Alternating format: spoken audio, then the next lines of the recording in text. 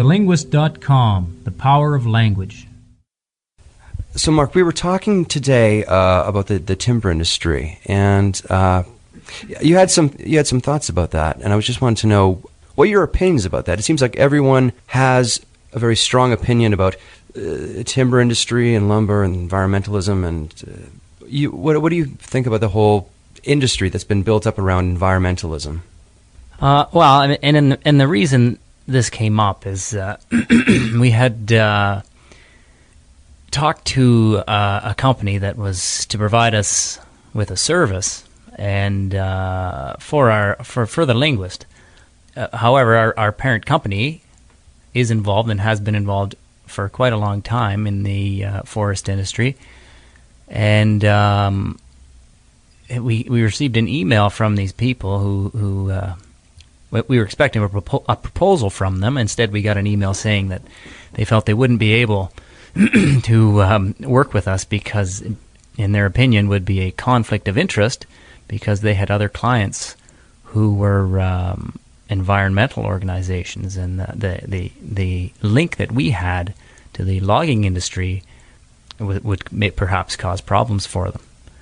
My read on that was, probably maybe it's because they have environmental clients, or maybe it's their own personal prejudice against the forest industry. But either way, I'm amazed at the response because, unfortunately, it's not an uncommon response. Unfortunately, environmental organizations have managed to brainwash, for want of a better term, a large segment of the population into thinking that cutting down trees is a bad activity, which is mind-boggling. And having grown up around the industry, I'm familiar with it. But the concept that seems to get lost is trees get cut down and trees grow back. It's a completely renewable resource. There are very few other completely renewable resources. You cut down a forest, it grows back, you have the forest again. Meanwhile, everybody has nice houses to live in, paper to write on, and the many other benefits that cutting trees down provide. I've read that one of the earliest political subjects that children are introduced to is the environment, and also environmentalism. So you have, especially in a lot of schools, you have children in grade 1 and 2 learning about environmentalism and only being taught perhaps one side of the story. Is there any way to present a balanced opinion about preserving the environment to some extent and also using this natural resource that does grow back? I mean, there's definitely a more balanced way to presenting the case. I mean, my personal opinion is that the brainwashing that goes on in our schools by the teachers is a scandal. Our younger generation grows up believing that we have to save all the trees and the only thing that matters is the environment, and all companies, big corporations are bad and business is bad. And who do the teachers think pays their salary? It's not other teachers that pay their salary. It's money generated by corporations that pays for everything in our society.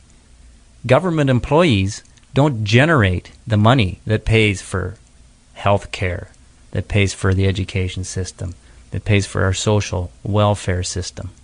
All the money that gives us our standard of living is generated by business. And in BC, it happens to be in British Columbia, over 60% of the money that's generated that creates our standard of living is generated by the natural resource sector. All of which would be considered somehow, whatever, untouchable or beneath contempt by for sure the environmentalists and a lot of the so-called pseudo-intellectual media, teachers, those types of people. That's business. Business is bad. Anti-globalization. We should all hold hands and hug trees, and everybody would be better off. But the fact of the matter is, if everybody all they did was hug trees and hold hands, well, there wouldn't be a Vancouver. There'd be no health care. There'd be no social network, and all those teachers would be out of a job. So there has to be some kind of balance. I mean, yeah, the environment is important. Everybody benefits by having a cleaner environment. There's no argument there, and I think in the past, the forest industry have done things that haven't been great. And because of the influence of the environmental movement, forest methods and the treatment of the forest has improved, and it has forced people to improve. And to that extent, the environmental movement has been a useful stimulus. But in today's day and age, most people are aware of trying to preserve the environment and not to do things to negatively impact the environment. But unfortunately, the environmental groups, they still have to justify all the money that they collect from all the people that donate to them. So they have to keep finding new supposed causes to fight. And unfortunately, the forest industry is always an easy target. TheLinguist.com, the power of language.